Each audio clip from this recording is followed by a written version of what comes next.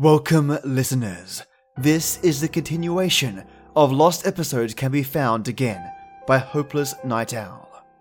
I won't keep you waiting. Turn the lights off, the sound up, and get ready for something different.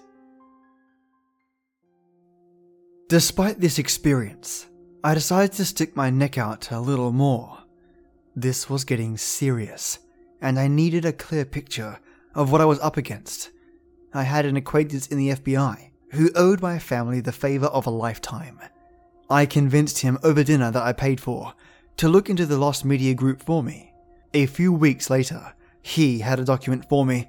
It was an analyst report containing all the information the FBI had on this mysterious group. The information known by the Bureau about the Lost Media Group is so scant as to strongly suggest that the group does not really exist. This report assumes the existence of the group for investigative purposes. However, most of the information contained herein is more speculation than confirmed fact. Most of the testimony concerning the LMG has been hearsay and off the record. The exact nature, size, organization, origins, and goals of the LMG are mysterious. It is said to be a multinational organization that has embedded in multiple entertainment industries and is most active in cities with large concentrations of entertainment companies, such as Los Angeles, New York City, Atlanta, Toronto, and Tokyo. Membership is by invitation only, and is rumored to include a number of wealthy entertainment executives and financiers.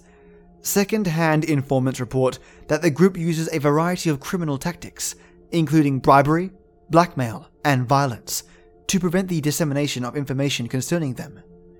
It is speculated that the LMG uses other crime syndicates as proxies for their operations in order to obfuscate investigations into their activities, and that they mislead people into believing they are more powerful than they really are.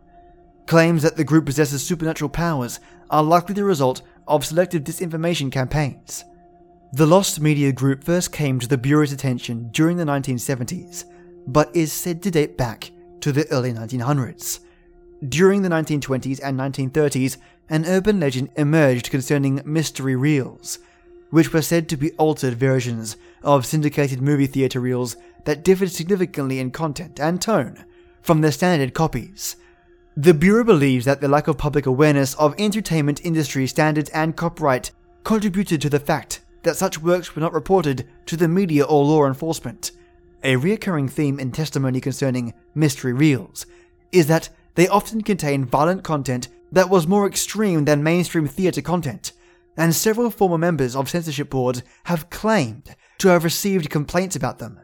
Witnesses also claim that mystery reels based on live-action films featured different actors, and that these actors in retrospect seem to have been coerced. One witness claimed that an actor in a silent mystery reel appeared to be saying, "Help me," before being silenced by someone off-screen. These claims have led the Bureau to believe that the LMG may have participated in trafficking in human beings.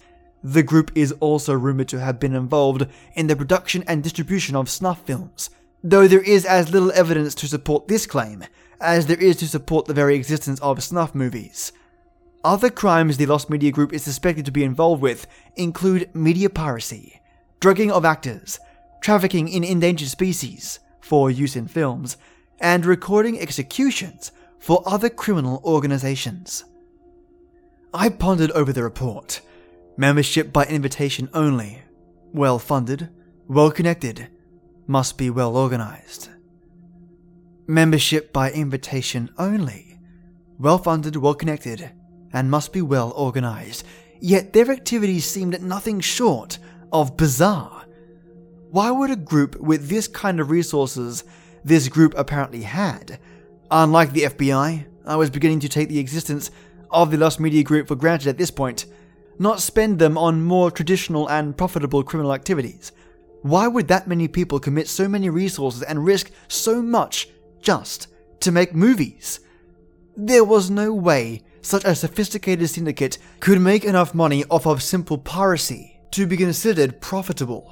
And the other crimes listed in the report would seem beyond the scope of expertise of a cabal ostensibly comprised of people in the entertainment industry. Was it not about money? An ideological or religious motivation? Perhaps? Certainly, it did not fit any religion I could think of, and it didn't seem like they were interested in influencing elections. Their motives must be subtler. They had a message they wanted to send, or an influence they wanted to create, using the power of mass media, and are willing to dabble in any number of crimes towards whatever their ultimate end was. A few weeks later, I received a reply from the former Lost Media Society admin, the one who's said to be attempting to collect lost episodes.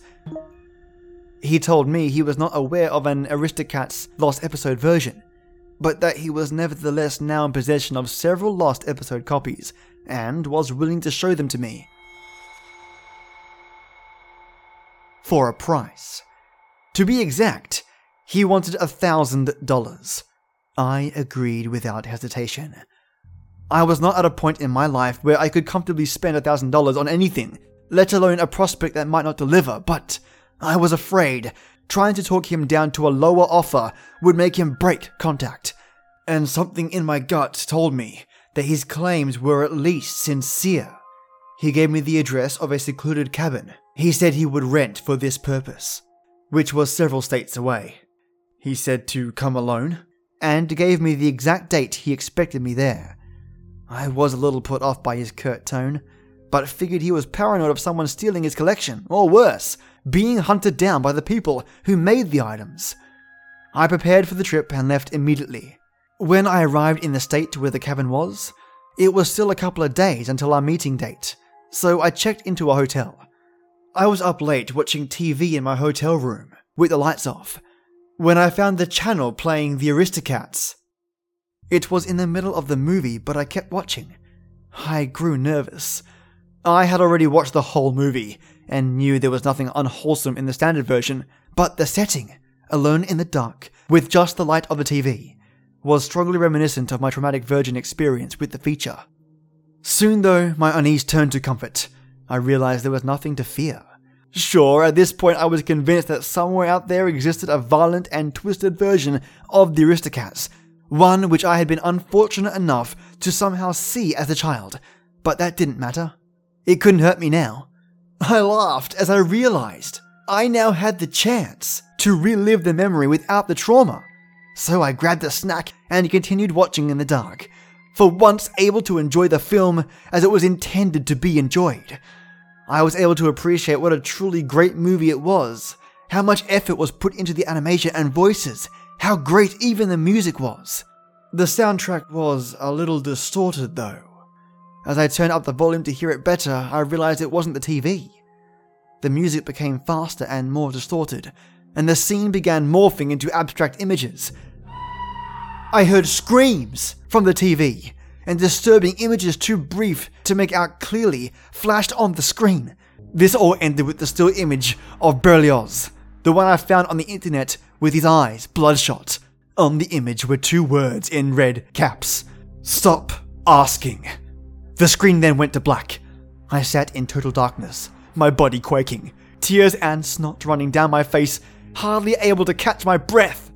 I turned on the lights, threw up in the bathroom and switched the channel. All of the stations were playing normal television, which was somewhat comforting, but I still checked out of the hotel and went to a different one. At this point, I considered giving up the hunt. My first goal had been to find out if lost episodes were real, and I had certainly achieved at least that. Whether going further and finding out the exact nature and origin of them was worth it was becoming an increasingly dubious prospect. Whoever was behind them had powers and resources to seriously threaten me, and I didn't know if full closure was worth risking my neck any further. In the end, I decided to keep going though. I was close now, and if there was some secret, powerful group behind all these lost episode stories, the world needed to know. Who were they to try to intimidate me into giving up? No, I wouldn't give up the hunt. At that moment, I doubled down in my determination. At the appointed time, I showed up at the cabin. It was night, and the moon flooded the lonely cabin in an eerie glow. There was a vehicle in the driveway, but the lights were out and there were no other signs of occupancy. I timidly went up and knocked on the door. Without turning on any lights, the man greeted me, For his own safety, I will not describe the man. Safe to say that he appeared middle-aged. So, you were serious about this? Good. Do you have the money? I gave him the suitcase of cash. He turned a lamp on and counted it out, then motioned for me to follow him to another room. He closed the door behind him before turning on the light. The room had a high ceiling and nature paintings on the wall, along with a single shelf of old books that were clearly there for decoration. Centered on one of the walls was a large plasma television. There was a lot of space, but the man himself had only put a couple of chairs and some plastic storage tubs on the floor. So, here's my collection. It ain't very big, but you'll have a hard time finding these items anywhere else. Sorry to have to charge you so much, but you gotta realize I'm taking a huge risk by showing this stuff to a stranger, so you gotta make it worth my while. I trembled with anticipation. At least, I was about to have some real, concrete answers. Like I said in my email, I don't have, nor have I previously heard of an aristocrat's video made by these people. But from how you described it, I completely believe you saw it. It fits right in with the kind of thing they would make. He continued. By they, you mean the Lost Media Group? I interjected. Yeah, they would be behind the thing you saw, along with the Batman Lost episode if it indeed exists.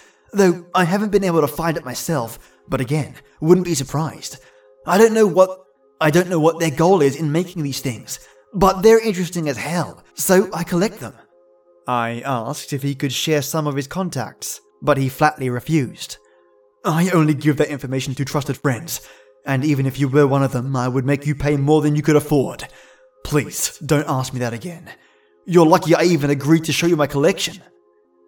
I was a little flustered by his tone, so I just nodded. Then we got down to business.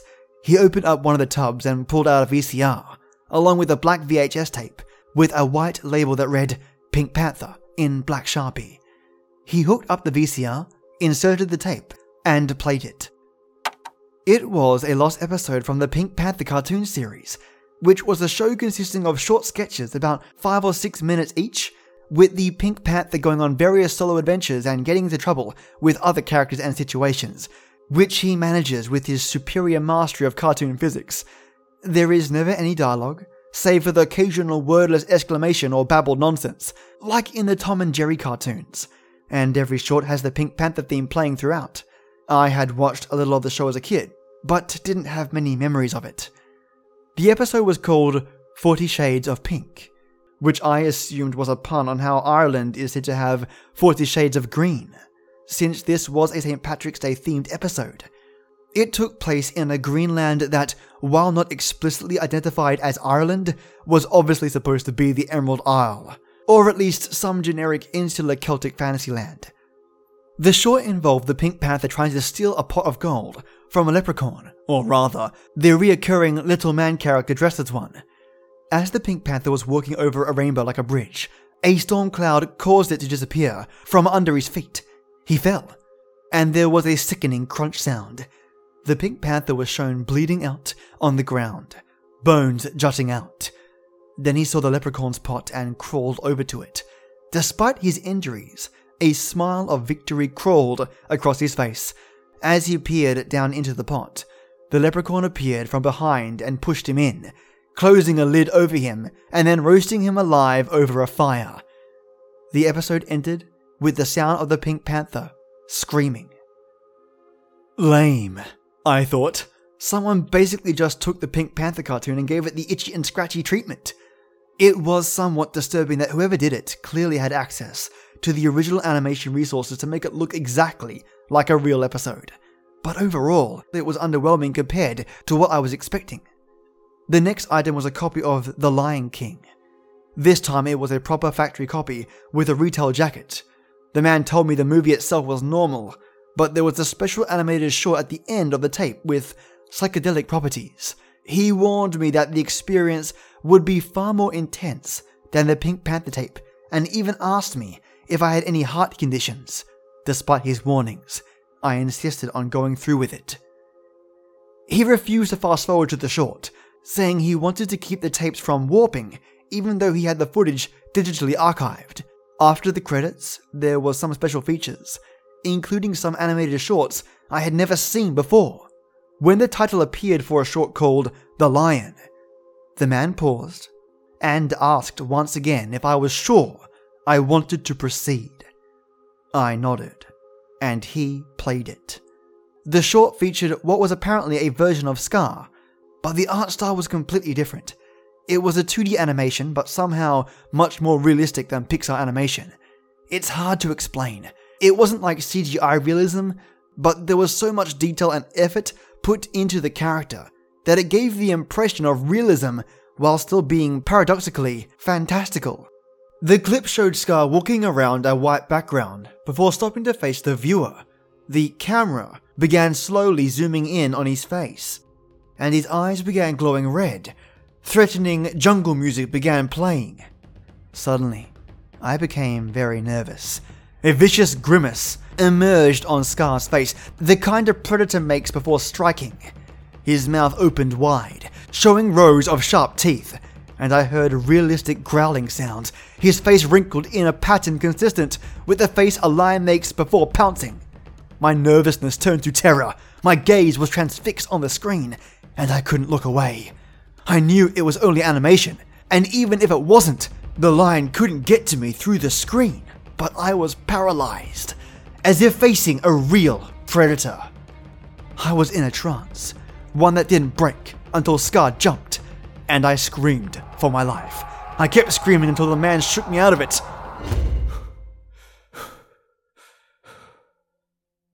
"Sorry about that," he said, "but I did warn you." Once I got my bearings back, I asked for the next item. He gave me a puzzled look, as if he expected me to just give up and want to go home after the last tape. But he shrugged and got the next one. It was another home VHS tape labeled Super Bowl 2000. This next one won't do anything to you like the Lion video, but it's disturbing in what it shows. In fact, I'll just tell you what it is.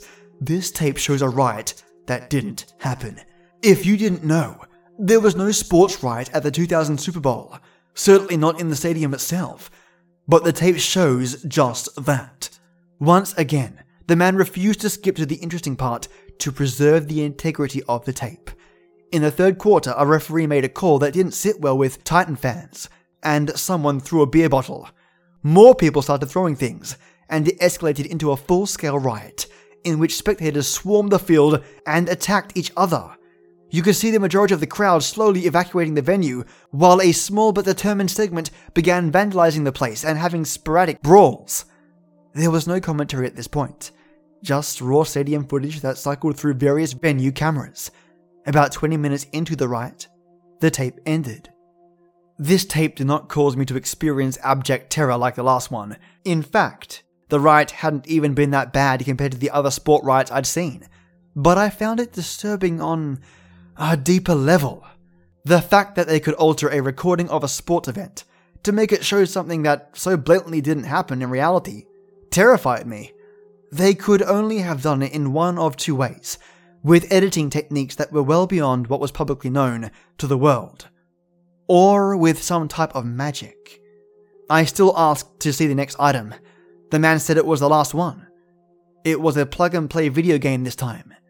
The man explained that the Lost Media Group was known to dabble in other mediums besides movies and television, and that in particular, they were said to produce a lot of lost video games, though this was the only one he had been able to acquire.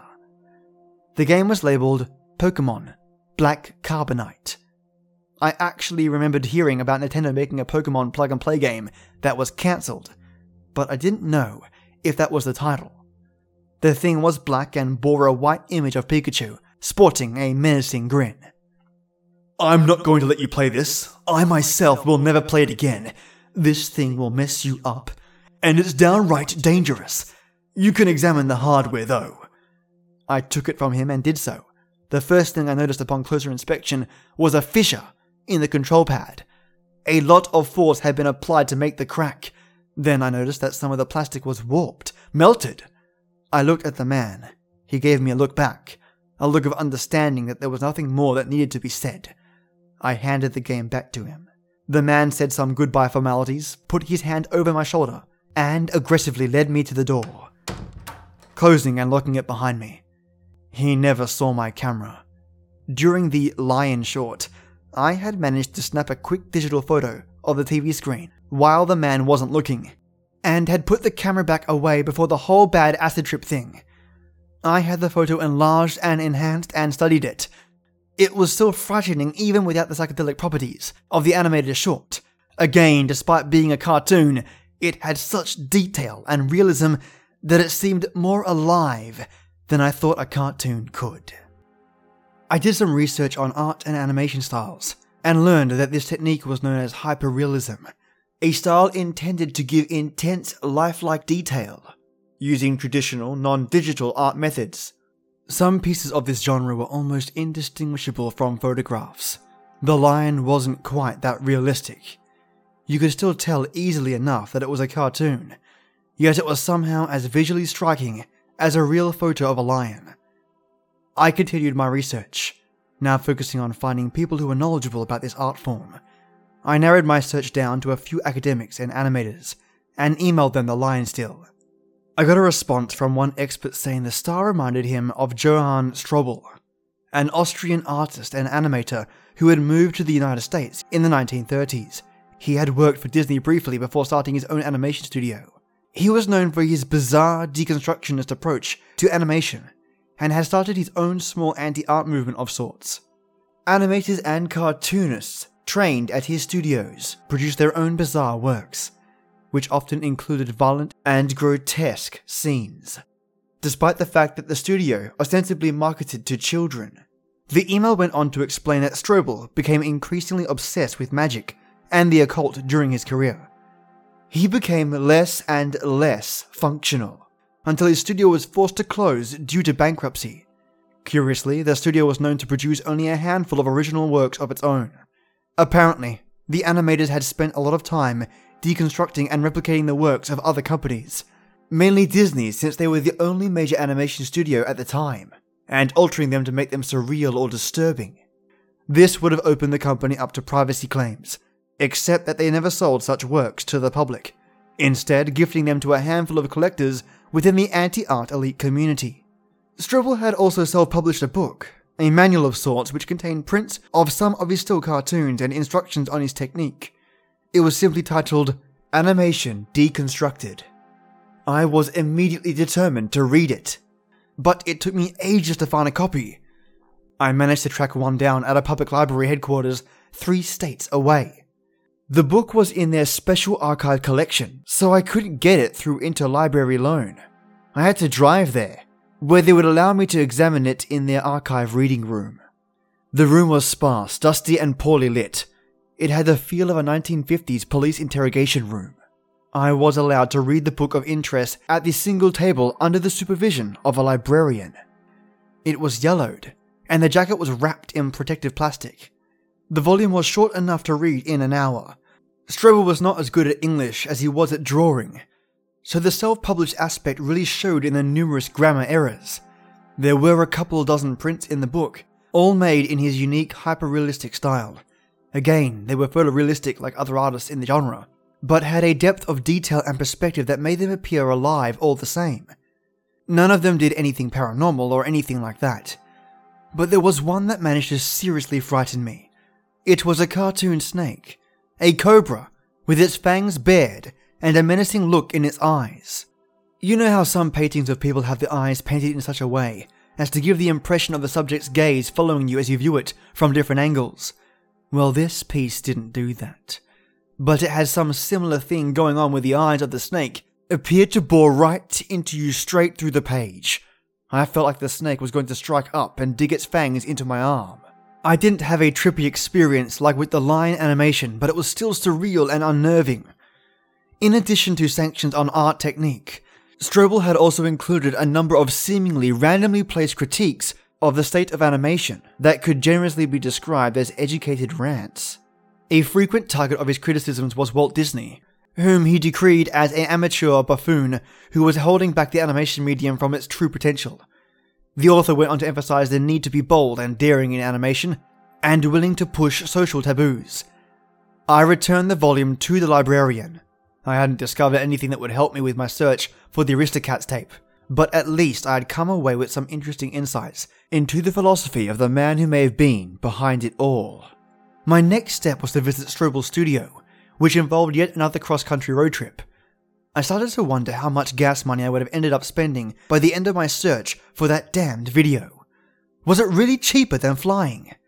At least the studio was still standing, though I had arrived anticipating that everything of major interest would have been looted decades ago. Still, I held out hope as I pulled into a shopping centre parking lot. The rest of my journey would have to be on foot, since the studio had predated modern roads. I crossed the interstate, there being only light traffic, and found and followed the old dirt road that would have been the sole source of vehicle traffic back then. By now it was largely overgrown, and I cursed myself for not bringing a machete. It took me 2 hours to reach the location. It was a one-story wooden building with its windows boarded up, and foliage growing all around it. I walked the perimeter, looking for a way in that wouldn't open me up to charges of breaking and entering, though I seriously doubted anyone would ever know or care I had been here in any case. To my disappointment, no entryway had been left by previous urban explorers, and I had to hack away the boards of one window with a hatchet I had brought. It may have been easier to smash down the door, but that felt somewhat less ethical. There was of course no source of light, except the now open windowway. But I had had the foresight to bring 3 high-powered LED lamps in my backpack, which I now set up around the floor, relieved that I did not see any scurrying or slithering. The place seemed smaller on the inside, barely spacious than my basement at home. There was no furniture except a couple broken easels on the floor. They probably sold off the tables and desks to pay off their debts, I thought. Some scuff marks were visible on the wooden floor.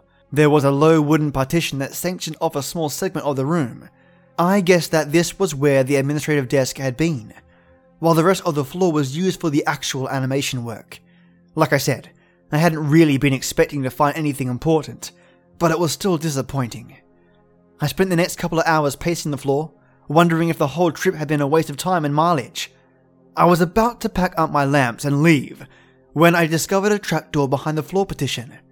I had taken one of the lamps off the floor to perch it on top of the partition, and the light now allowed me to see outlines of the trapdoor, along with its hinges and latch. The door was about 3 feet by 2 feet. I grew excited and opened it. Annoyingly, the door did not appear to have a mechanism for staying open, and was far too heavy for me to hold up.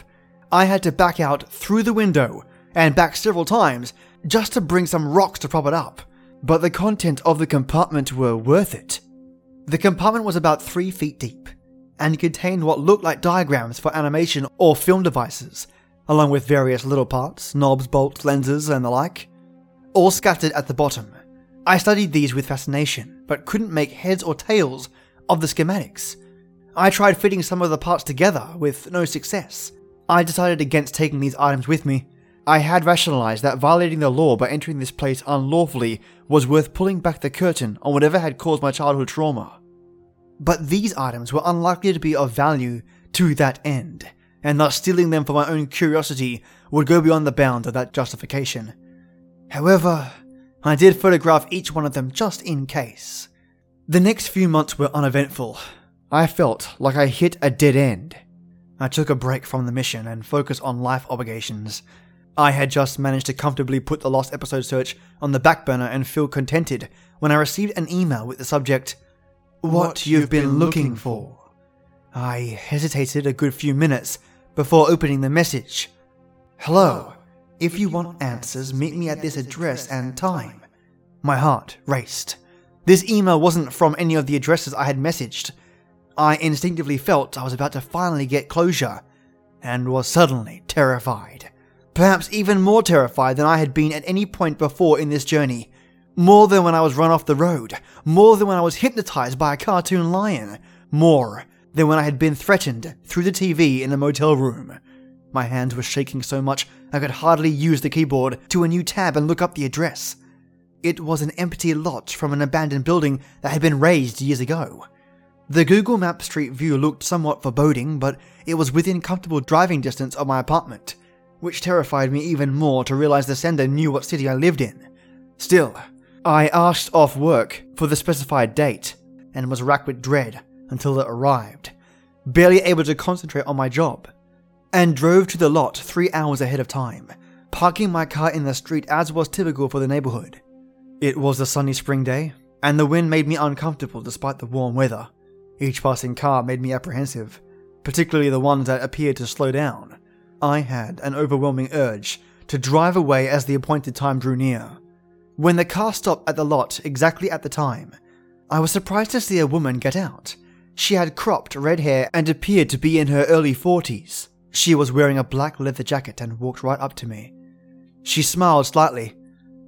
"Hi, you can call me Kathy. I am from the group you've been looking for." I swallowed and rendered a quiet greeting. She didn't look threatening. I had trouble imagining what could have possessed her to join an organization like the Lost Media Group, but right now, I had other things to be concerned with. "Don't worry, this isn't a setup," she reassured, reading my apprehension. "If we wanted to do you in, we could have and would have done it already." "So then what do you want?" I interjected. "We want you to stop looking into us," she stated plainly. "And to that end, I managed to convince the higher-ups to let me show you what you've been looking for so that you and we can put this behind us." "You mean the Aristocats video?" I asked. She nodded. "For security reasons, we obviously can't just give it to you. The best I could arrange was for you to be allowed to see it, under supervision, at one of the abandoned movie theaters we use to give private viewings of our works for select patrons. We're about to leave that location anyway, and needless to say, you shouldn't even think about telling people we were ever there." I nodded and grunted. If it meant finally getting answers, I was willing to put up with a little more bullshit. "I hope you have the whole day free, because the theater is several hours away." I nodded again, suspecting that she already knew the answer. We got in her car and were off. We drove in silence for the first hour or so. Then I asked her why the group made lost episodes. She waited a few moments before answering. "Well, I guess you could say we aim to challenge the status quo of programming and give animators a chance to really test their limits. That's why I joined when the organization invited me." "And why do you leak them to the public if you want to keep them secret?" I prodded. "We don't leak them. Sometimes they just get out, and people who weren't intended to see them do. I don't know how you ended up seeing one of our works as a kid, but it wasn't supposed to be." "And what about the Kapitagama broadcast?" "Some members of our organization was messing around when he wasn't supposed to. Or maybe it was a TV broadcast, only intended to be seen by members back when we were a little more lax about security." "Look, I said we'd show you what you've been looking for. Beyond that, I'm afraid I'm not at liberty to satisfy your curiosity about our inner workings." I was silent for a few more minutes. Her answers were suspect. The Lost Media Group seemed like the type of group that would find pleasure in shocking and traumatizing random people with their twisted works. And I didn't quite buy that all exposure to non-insiders was unintentional. I thought back to the FBI report. I also wondered if she was completely happy with the choice she had made to join the organization. "Well, I've already seen part of your Aristocats edit recently," I finally said. Kathy pursed her lips, and I could see in her eyes that she was briefly considering whether it was worth trying to pretend she didn't know what I was talking about. She decided against it. "Yeah, sorry about that, I guess. But I guess they figured if we give you a good scare, you might give up and leave us alone." I was annoyed at her choice of words, as if they were the ones who only wanted to be left at peace all the time. I could only wonder if it hadn't been her idea. I also wondered if she knew I'd seen several of their other projects as well. "When you visited Strobel's old studio, that was when we decided it was time to make a peace offering to get you off our back." The theater appeared to be one of those many theaters that had been opened during the 1990s blockbuster boom and then abandoned during the 2000s. It was along the interstate, isolated from any other building. We entered through a side door Kathy had a key for. The lobby was unlit except for the sun outside. I could see a ticket counter, a concessions area, and posters for old blockbusters on the wall. Covering the floor was carpeting of a faded color pattern. Adjacent to the small food court was an empty room that I guess used to be the video arcade. Kathy told me to give her my phone, which I did. She then escorted me down the gallery hallway to the very last gallery. She asked me if I was sure I wanted to see this. I answered yes, and she said I could sit anywhere I wanted. I chose a seat near the back, while she went up to run the projector. I began feeling scared. Sitting there in the dark, abandoned gallery was very reminiscent of sitting in the dark watching the Aristocats all those years ago, except all the extra space made it even more ominous. When the feature started, I could tell immediately that the audio was off.